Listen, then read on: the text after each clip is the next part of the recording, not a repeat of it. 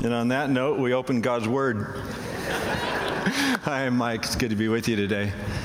A few minutes, we're going to open up to Matthew chapter 6, page 1476 in your pew Bibles. I hope you were here last week when Lloyd talked about fasting and prayer. We had a wonderful time. Just under 400 people were here Wednesday night for a great time of prayer and worship. And then we ate. And there was a day of fasting, and it was very good. It's very good. Tim Hawkins does a skit on prayer, and we're in this series on prayer this month. And he starts out with a prayer that we all probably are familiar with. Now I lay me down to sleep. I pray the Lord my soul to keep. If I should die before I wake, I pray the Lord my soul to take. Good night, Johnny. And thus is our education of prayer. Then we go from there. John Wooden, who was the famed basketball coach at UCLA for decades, his players would come in and they'd be all excited, sit on the bench and hear John Wooden's motivational speech. Have a great season, another national champion, and he would say, take off your shoes and socks. Not what they were expecting, but maybe they thought they were going to get some new shoes or something. So they take off their shoes and socks, and he says, okay, now put your socks back on. Okay, and they put their socks on, and say, snug them up, put your shoes on. Now start at the bottom and lace them up tight. So they do that, and he would say, here's the deal. Putting your shoes and socks on are the first part of playing basketball. Because if your shoes aren't tight and your socks are loose, you're going to get a blister. If you get a blister, you can't practice. If you can't practice, you can't play. If you can't play, we can't win. So first you have to put on your shoes and socks. And prayer is often like that. But when Now I Lay Me is our introduction to prayer, sometimes we feel a little lost. In the last 39 years of ministry, 38 years as being a pastor, as I listen to my own prayers and I listen to prayers around me, I find that sometimes we get a little lost.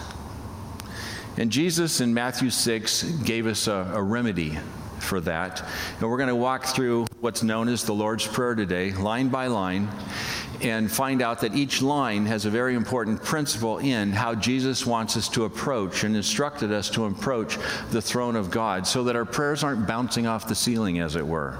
Anybody ever felt like that? It's like, yeah. So you get up and you just live your day however you're going to live it anyway. And it's important for each of us to examine your present prayer life. There's a book I try to read every January, Ortberg's. It's a rewrite of a disciplines book. It's called The Life You've Always Wanted. It talks about 16 different disciplines of the Christian life, and prayer is one of those. And January is just a great time to take a relook at, okay, how am I living this life?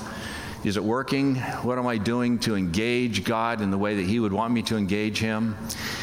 And I find that often I've let things slide a little bit. I've gotten comfortable with God, maybe a little too much.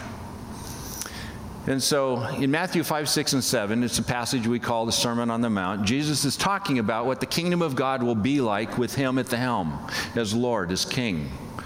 And the first thing we realize after getting just a few verses in is, I can't do this. And so we summarize it and we write poetry about it and we put it on the wall as something we should attain to, instead of actually realize this is something that Jesus wants us to do, but can only be accomplished in His presence.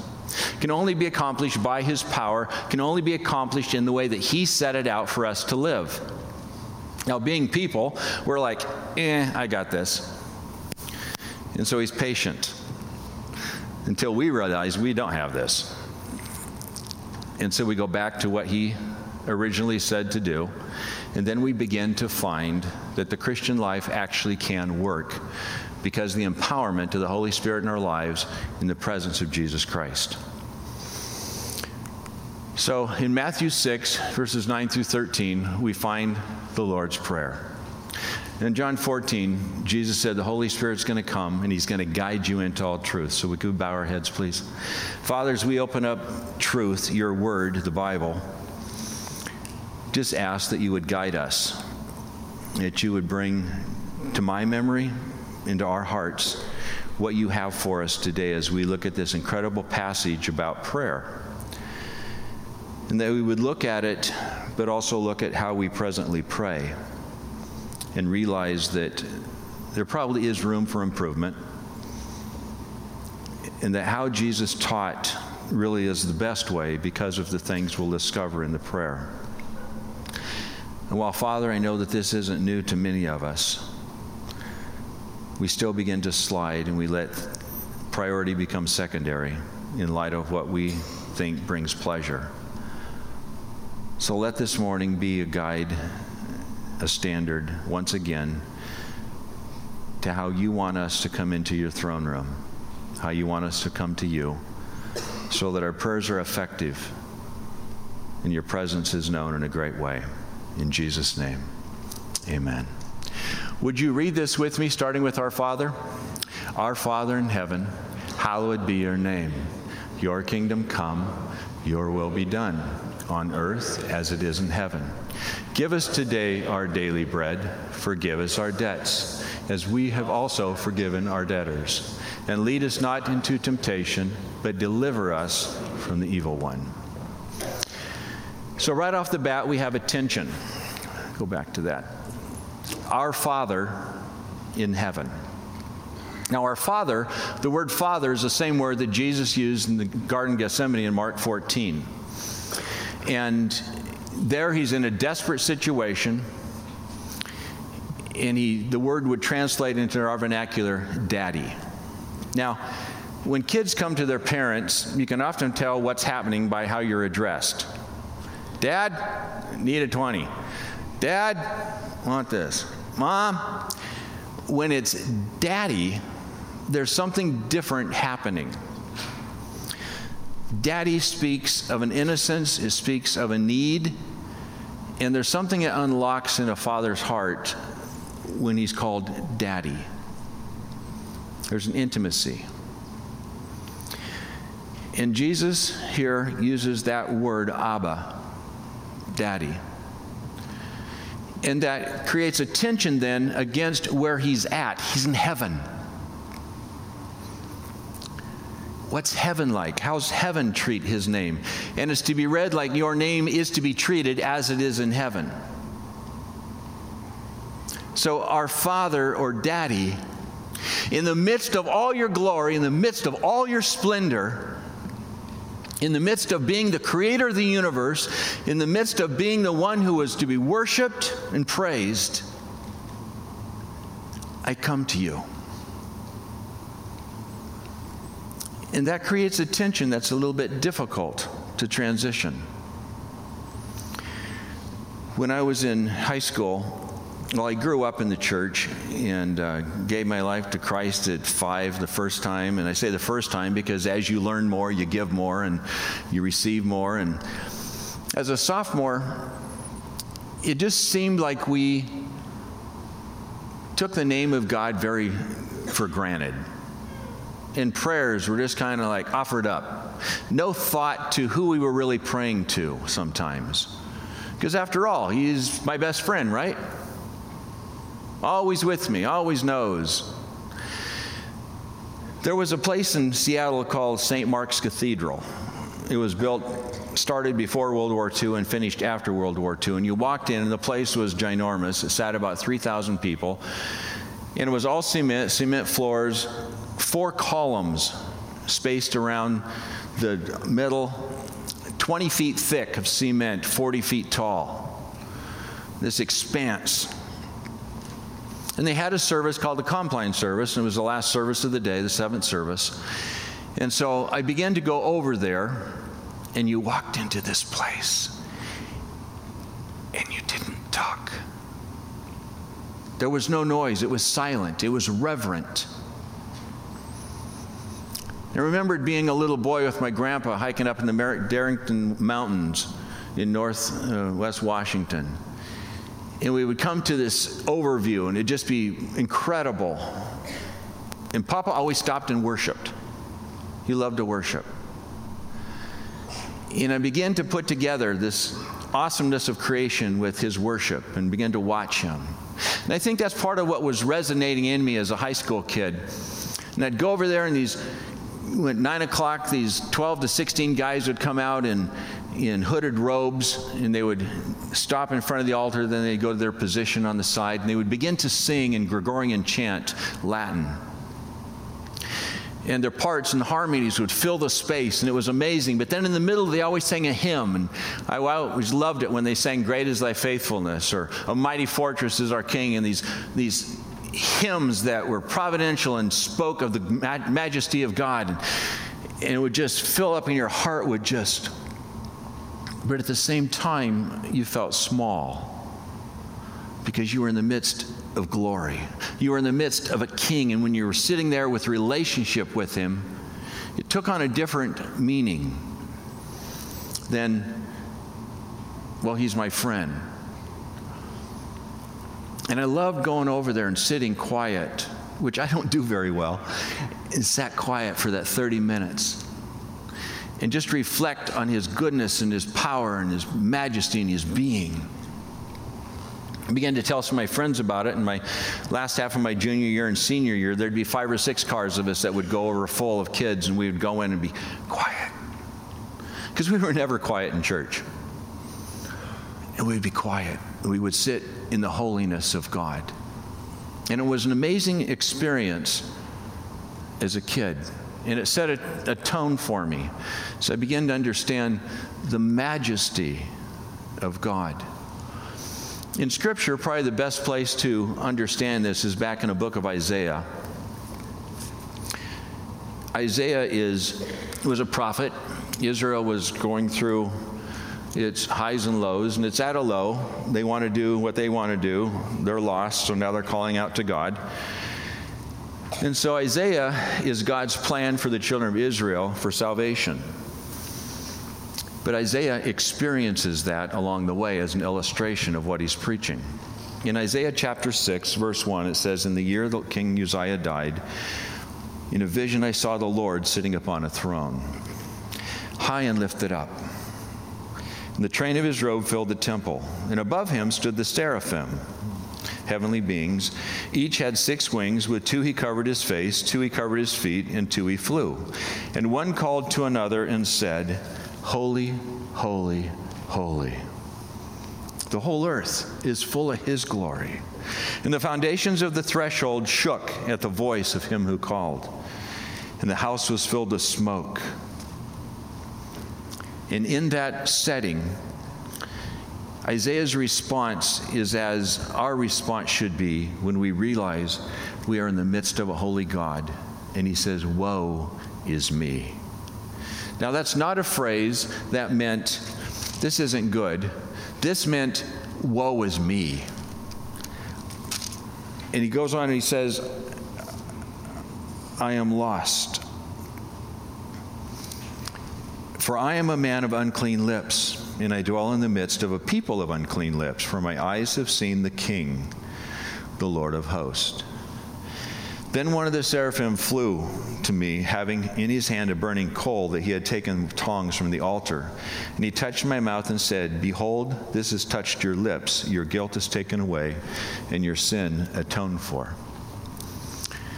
Jesus says in the first line of the Lord's Prayer, "Our Father, who art in heaven, hallowed be your name." And Isaiah comes in front of this incredible, holy, majestic God. And the only possible posture he can take is one of humility. And in that humbleness and humility, he says, "Woe am I." Because God's holiness always shines on our sin. And there's a contrast.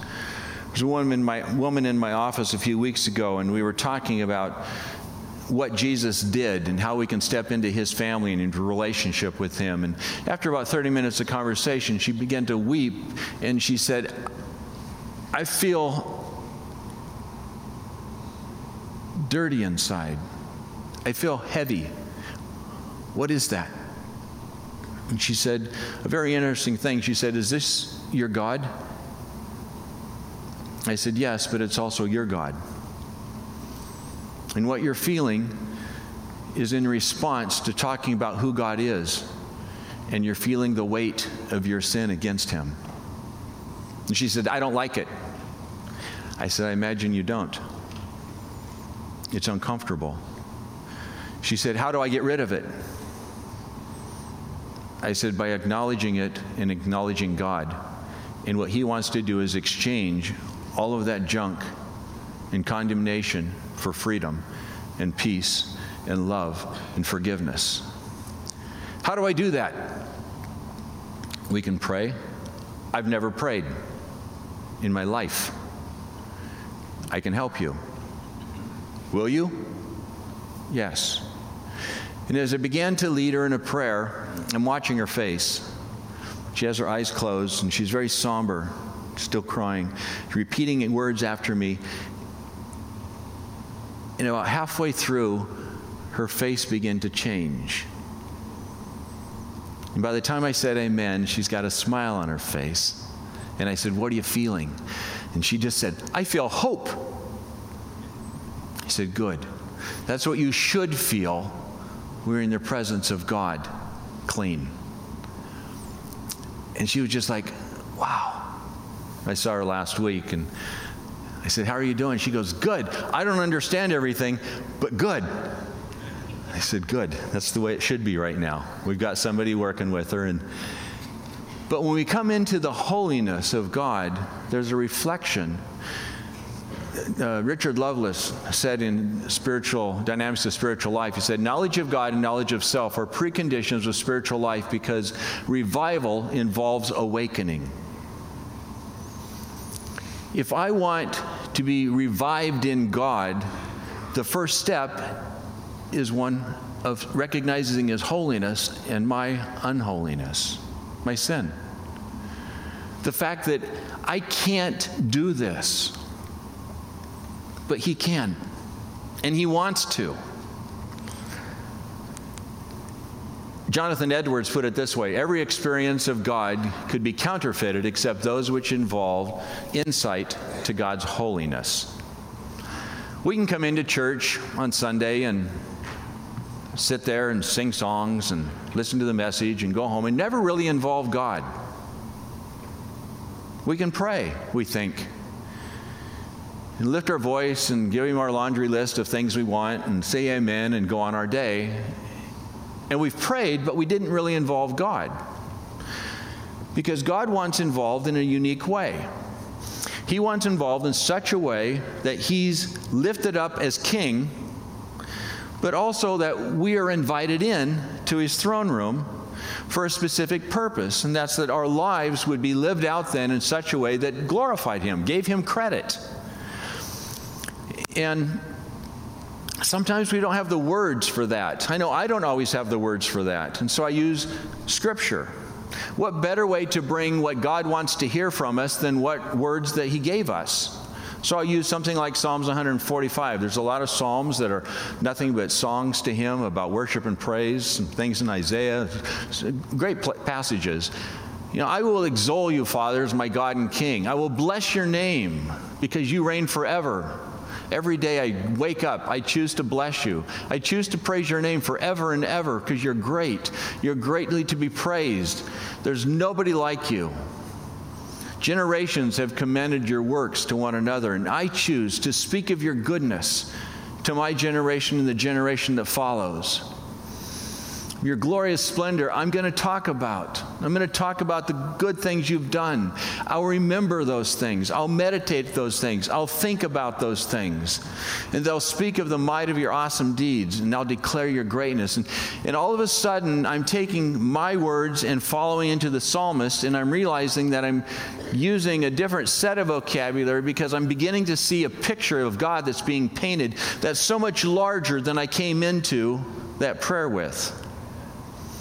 And as God is magnified in my mind, I find something happens. And as I understand the Father as who he is in heaven, all of a sudden I understand my place I understand that He is God and I am not. But I am positioned in Him, in His holiness. And I've been invited into a place that I don't deserve to be. But because He is such a great God, He has allowed me into Him. One night in Denver, I had flown in. Estelle was already there. My brother was pastoring in Denver. And it was not a good season in my life. Some perspectives wrong. It just wasn't a good season. And he wanted to get something out of his office. He said, "Ride over with me." I said, "Okay." He said, "Besides that, we just got a new sound system. I want to show it. I want you to hear it." So in their church, went in, and there was this big cross there. Only that one was not quite as smooth. It was a big old rugged piece of lumber and hadn't been sanded or anything. It was kind of ugly. But so was the cross. And he flips a light on, and the spotlight just shines on this cross. And then we went up in the balcony where their offices were. And the church was on one side, and the church offices are on the other. And he goes in his office, and I just stopped. And he had gone to the sound booth and flipped on Phil Driscoll's I Exalt Thee. Phil Driscoll's a trumpet player. And it was just this amazing sound. And he cranked it up far more than we would ever do on a Sunday morning. Probably hit about 110 decibels. And it's just resonating. And I'm standing at the altar looking at this cross. And all of a sudden, I've never had it happen before, and I've never had it happen since. But as I'm standing looking at the cross, it was as if the presence of God came in the left side and stopped right here. And I don't know how I got there, but I realized I was on the floor. And I was doing two things. I was crying and I was worshiping. And that was all I could do. And after a minute or so, I realized I was safe. And I moved from fear to safety. And then he left. My brother comes running out from his office. He said, "Are you okay? Are you okay? Why are you on the floor?" And I said, What happened to you?" He goes, "I heard you hit the floor." I had no idea I'd hit the floor loud enough to make a thump. He said, "But I couldn't leave my chair. All I could do was worship." "What happened?" He said, "It was amazing." And that point in our lives became a benchmark. I experienced something when I needed to experience it, that God was so far beyond my circumstance, and He wanted me to understand that. But in that place of need of Him, I was also safe in His presence. In all of His majesty, I had a place of safety. In verse 10, Jesus goes on and He says, "Your kingdom come." Now this follows because when we come into prayer and our first thoughts are, "Our Father who art in heaven," and all that goes with that, all the majesty, all the splendor, all the positioning, all the authority. Why in the world would I want to tell God what I think He should do? But how many times do we find our prayers telling God what to do? As if He's not God. As if we have a list there, and if you'd only pay attention to our list, we'd have a good day. But Jesus says, no. Pray like this: "Your kingdom come." Because when His kingdom comes, when His will is done, I am at my best place. Because I'm centered in what He has. I'm centered in who He is. I have identity. I have purpose. I have power. I have mission. And it all comes from Him. He is God and I am not. And I'm recognizing that His will is the best place for me to possibly be. Mark 1:15, Jesus said, "The time has come and the kingdom of God is at hand," because He was standing there. Repent and believe in the gospel. And today we have the presence of the Holy Spirit, the Spirit of God, who's present everywhere. in each of us who are followers of Jesus, who carry the name Christian. He says, the time is fulfilled and the kingdom of God is at hand. Live in it. Enjoy it. Learn to live there. When we are declaring that His authority, which exists and rules in heaven, is desired here on earth and in our lives, something happens that's different. I'm not in charge, and I don't have to be. There are things going on so much greater than any one of us, any one of our networks, that we don't understand. Sometimes we get a glimpse of it, and we get to come alongside what God is doing. And we pray that we recognize that He's powerful, that He's doing something greater. And we say, I want that in my life. I want to be a part of what you're doing. And then the next line, Jesus says, give us our daily bread. He doesn't say, ask for everything and I'll give it to you. He says, pray in such a manner that you're praying for what you need. Father, give me today what you desire me to have. What a great and simple prayer. Give me what you want me to have, Father, and I'll be satisfied because your will is being done. Your plan is being accomplished. I don't need to hoard. I don't need to build a backup plan just in case you don't come through. No, you are God. You are King. I choose to say that.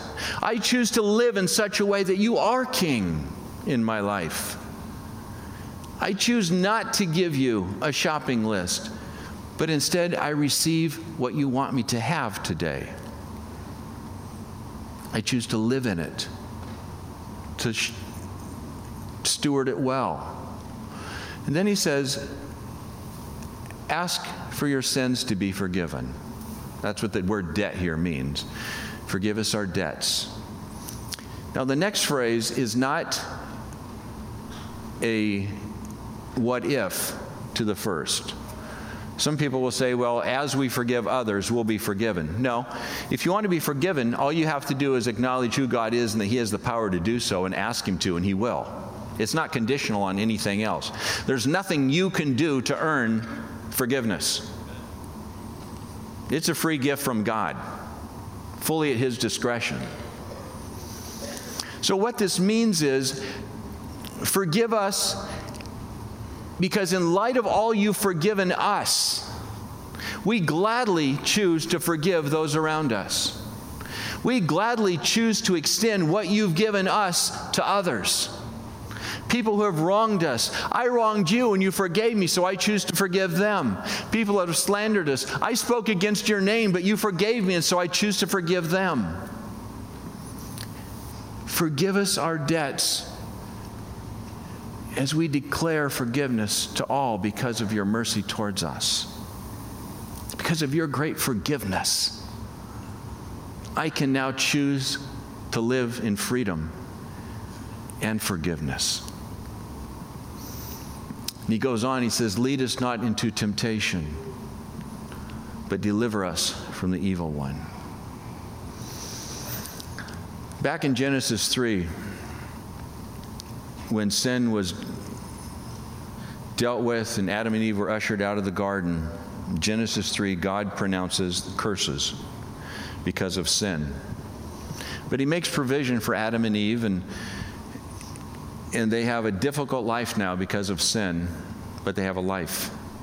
And He says that there'll be pain, men will have to work, the earth will groan and grumble, and we live in that turmoil today. We live in that realization of the original sin.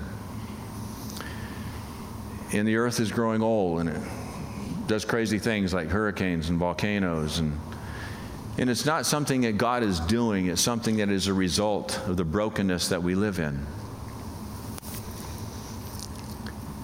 And in that brokenness, there's a ruler, Satan. This is his dominion. God broke into that with Jesus at the cross. And He separated and created a pathway so we could be rescued out of that. And we are now in the world, but not of it. If you're Christian, you now have a unique setting of one who is in the kingdom of God, heaven bound, while we still live here. Because of what's around us, we can be tempted. John 15:19 says, if you were in the world would love you as its own. But because you are not of the world, but I chose you out of the world, therefore the world hates you. Not one of my favorite verses, but okay. But then he goes on over in Mark 14:38, watch and pray that you may not enter in temptation. The spirit indeed is willing, but the flesh is weak.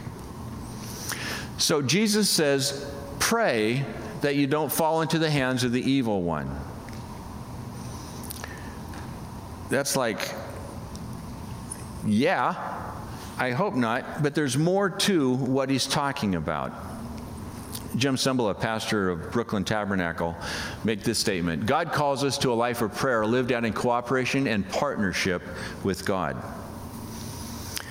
I can't pray for peace in my life if at the same time I'm the one making all the noise. I can't pray for this and do this. I have to learn to live in the same vein as my prayers are. If I pray that I would love my wife, then I have to look and examine my behavior and start to live in that so God can bless and answer that prayer. Not that he needs us to do anything to answer the prayer, but we need to know that he is actively involved. And we need to position ourselves. If I want to be filled with his Holy Spirit, if I want to have his thoughts, then I need to watch my intake.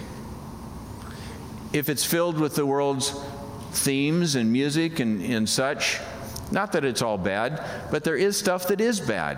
There is stuff that does want to take me away from sinner and pull me to the side.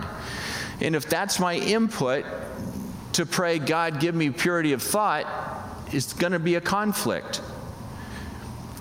Not only do we pray, but we also position ourselves in our prayers. And so I'm going to, as my papa said, keep my eyes on Jesus, because 1 degree to the left will be Satan and 1 degree to the right will be flesh, and if I keep on Jesus, I'm going to make it okay. But the minute I begin to watch over here, I want to be holy, but the flesh is weak, and I begin to do the things of where I'm putting my attention. So Jesus says, watch and pray. Be careful that you don't fall into temptation. We do that by living our lives in the same vein that we're praying out of our lives. Daniel. What we know about Daniel in the book of Daniel is that his life was devoted to prayer. But in that, he was in bondage, he was a prisoner, but he had such integrity and character that they made him an official in the land. But out of that position of prayer, he wouldn't, in his daily duties or whatever he was asked of, he wouldn't violate what he knew God wanted for him. He would not behave the way that they wanted him to behave. He made a confession that God was God, the true God, and he lived his life in such a way that proclaimed that. Barak in Judges chapter 4, is praying for a victory that's going on in the battle before, and he's on the hill, and he's looking at and he's praying, God, give us victory. But when he goes down into the battle, as soon as he stepped into the battle, the victory was theirs. Or David in 1 Chronicles 22, Samuel's building the temple now, or Solomon, is building the temple now. And David speaks to the workers and he says, put your mind on the things of God, now arise and go build. You see a progression? In our minds, we center on who God is and what he's doing and what he's about and what he wants. And then we live in that pathway. 1 John 5 says, this is the confidence that when I've come and I've learned to pray, Father, who art in heaven, holy, holy, holy, hallowed be your name. Thy kingdom come, your will be done. And when I begin to pray into that, then my prayers take on great confidence because I'm praying the will of God for my life. This is the confidence we have in approaching God, that if we ask anything according to His will, He hears us. And if we know that He hears us, whatever we ask, we know that we have what we asked of Him. There's not a surprise. I'm praying as Jesus instructed us to pray. I'm praying into the will of the Father for my life. What I get back is the activity of the Father's will. And I grow. David Mueller said this: prayer is not overcoming God's reluctance, but rather laying hold of God's willingness. God wants to answer your prayers. God wants to use you. God wants to do all the good things that He's spoken into your life and are made possible because of the cross. But it's up to us often to look and to position ourselves in prayer in such a manner that we receive. And so the Lord's Prayer is not this nice little poem. And He doesn't say to recite it. He says, learn to pray like this. Learn what this is about so that when you pray, you're acknowledging that the God of heaven,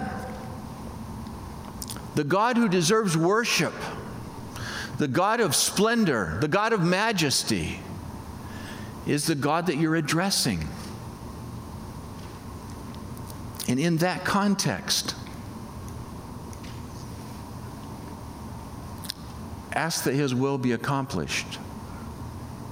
And it will be. Ask that you're safe. And you will be. Ask that you have provision. And you will have. Here's the caution. Don't let yourself be found outside the throne room when you pray. Because the invitation is to go in.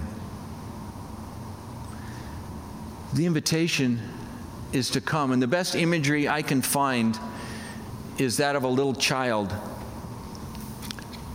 who somehow gets in the doors and makes a beeline for the throne. And before anybody can stop her, she jumps on God's lap and He says, it's okay. She's mine. And it's in that tension of absolute confidence that if I can get to the lap of the Father, I'm safe. In spite of all the commotion and everybody else telling me I can't or can do, that God invites us in. But many times, because we come with our agenda, we come without acknowledging His lordship, we come without acknowledging who God is, we find that our prayers feel empty. I've heard people too many times say, I've stopped praying because it doesn't work. My response is always just a very candid, then you're doing it wrong. Because prayer does work. But it works in the way that God prescribed through Jesus in His Word. It's first with His lordship. It's first in an attitude of worship. Now, it doesn't mean we don't get to bring our petitions. In the next chapter, Jesus is saying, bring your petitions, be persistent, but do it in this context. Understand, I love you. Understand, I want what's best for you. But the best thing that you can possibly do is worship me. The best thing you can possibly do is adore me. Come on, dads. Kids say, I love you. A 20 slips out of your pocket. Because we love to hear that. She's got you wrapped around her finger. Yeah, but listen to her. She's got the truth.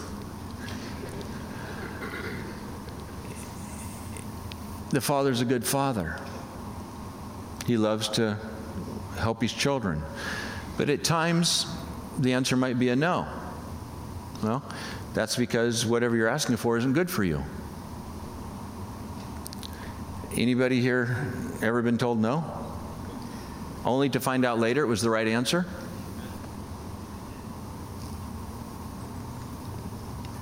Some suggestions for personal prayer.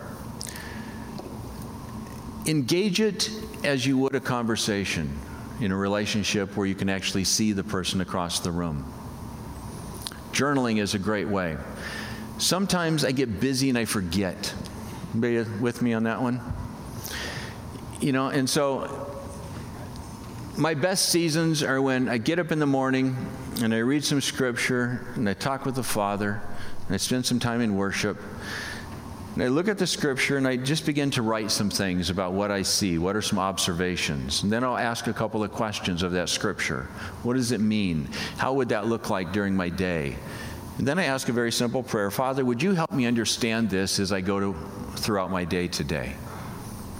And I close the journal and close my Bible and I go to work, go to play, whatever it is I've got on the agenda that day. And that night, come back to it. And just sit down and let your mind settle down, which is a difficult thing for me to do, but I try to do it. And, okay, God, what did I see today about what we talked about this morning? And it's amazing how many times something happened in my day that had something to do with that verse. And I write it out. And I can go back and I can look in my journals and see how God answered prayer. See how I grew up in my praying. And to see sometimes the things I was asking for are things I'm sure glad didn't happen.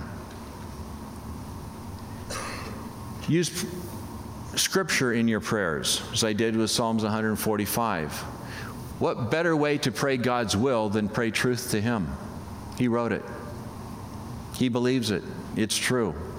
So I can use it to educate myself, to shape my prayers, to bolster up my soul. David, when he's being threatened and chased and locked in caves because the enemies are outside, says, soul, praise God. Well, why is he talking to himself? Because he didn't feel like praising God, but he knew it was the right thing to do. And as he began to do it, victory came. We need to talk to ourselves in a manner that Jesus instructed. So I want to encourage you to pray in such a way that is obedient to how Jesus said to pray. It doesn't take any longer to do it right than to change something's wrong and try to fix it later. And when you take the time to worship, when you take the time to acknowledge God for who He is, it makes receiving His will not only a priority, but easy. One of the issues I found in my life and in many Christians' lives is pretty soon the secondary things become what we worship. We worship the worship instead of worship God. We get caught in the music. We get caught in whatever. The receiving becomes what we worship instead of the giver. We begin to dictate to God. And we feel power instead of recognizing that He owns the power. And pretty soon, the number one of God is number two. And the recipient of that Christian life is now number one instead of number two. And Jesus, in this prayer, walks us in a very simple way, demonstrating how to keep God first and us in our rightful place. But that rightful place is an amazing place to be because it's safe, it's holy, and it's in line with what my Father has. So a couple things as we wrap. Reverently, yet with childlike anticipation, enter into God's presence. Take time to enter the throne room. Be aware that He's at work in greater things than you can ever ask or think. We're going to sing that in just a minute. what God is doing may not be on your radar, but you're on His radar. And I give myself, by telling Him He has permission, I give myself the ability to rest into it.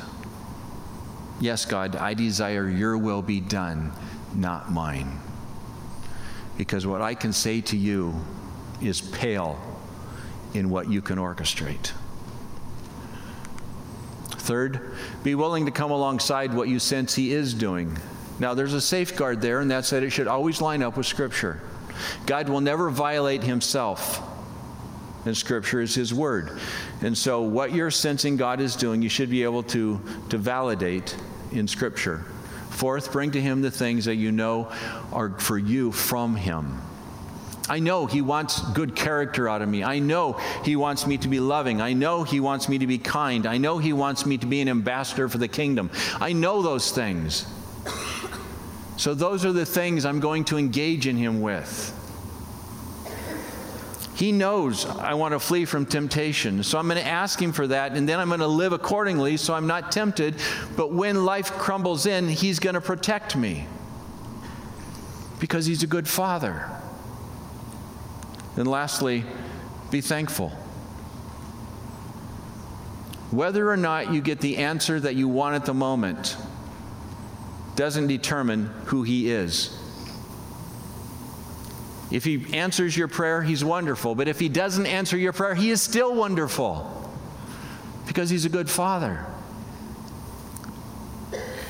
If you find yourself upset with Him because He didn't answer your prayer, then maybe take pause and ask, okay, why didn't He answer it this way? And why is He answering it this way? What am I missing? How do I need to look at this a little bit different? What is God's perspective in this issue? Maybe I need to ask somebody else. This is what I think was happening, but it seems like this is happening. What do you see? And use each other in the body of Christ. Talk to each other about what you're praying about and encourage one another.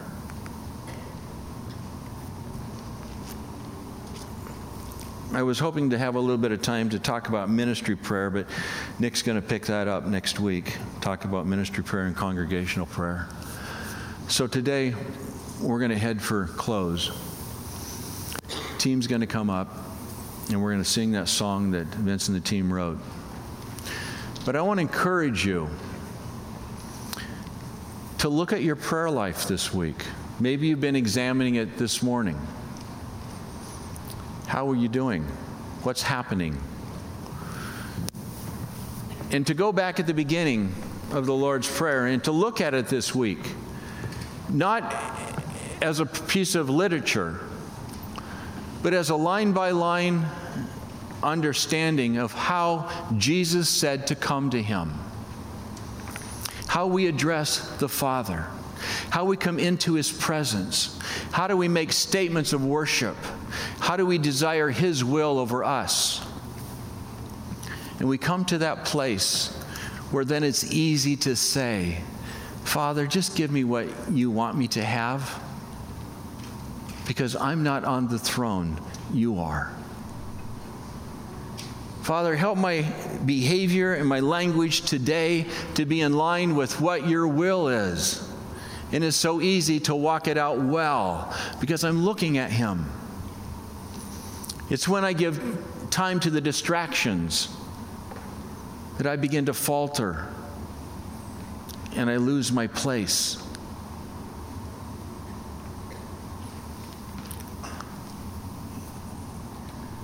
Pray. But pray, as Jesus said, pray like this. And you'll see a dramatic difference in your prayer life if you're not doing that already. I know some of you are. But if you're like me, you need reminded to go back to the basics, to make sure the socks aren't wrinkled and the shoes are tied so you don't get blisters, so you can play, so you can win. It's called a victorious Christian life. And it can be and it should be. And the invitation is there to let it be. but we do so as the Father directed in Scripture and Jesus admonished. Amen? Let's stand.